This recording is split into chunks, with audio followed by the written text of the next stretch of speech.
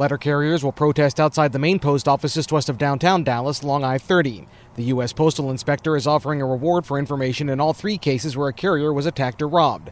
But the union says they're facing violence across the country at an unprecedented rate. They say they want better protection and a promise every crime against them will be prosecuted. The U.S. Postal Service says robberies are climbing, with more than 300 across the country just in the first half of last year. They say they're trying to protect letter carriers by adding electronic locks to collection boxes so criminals cannot steal their keys to get in. In Dallas, Alan Skaya, News Radio 1080 KULD.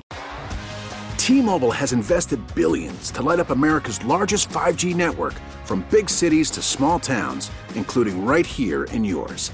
And great coverage is just the beginning. Right now, families and small businesses can save up to 20% versus AT&T and Verizon when they switch. Visit your local T-Mobile store today.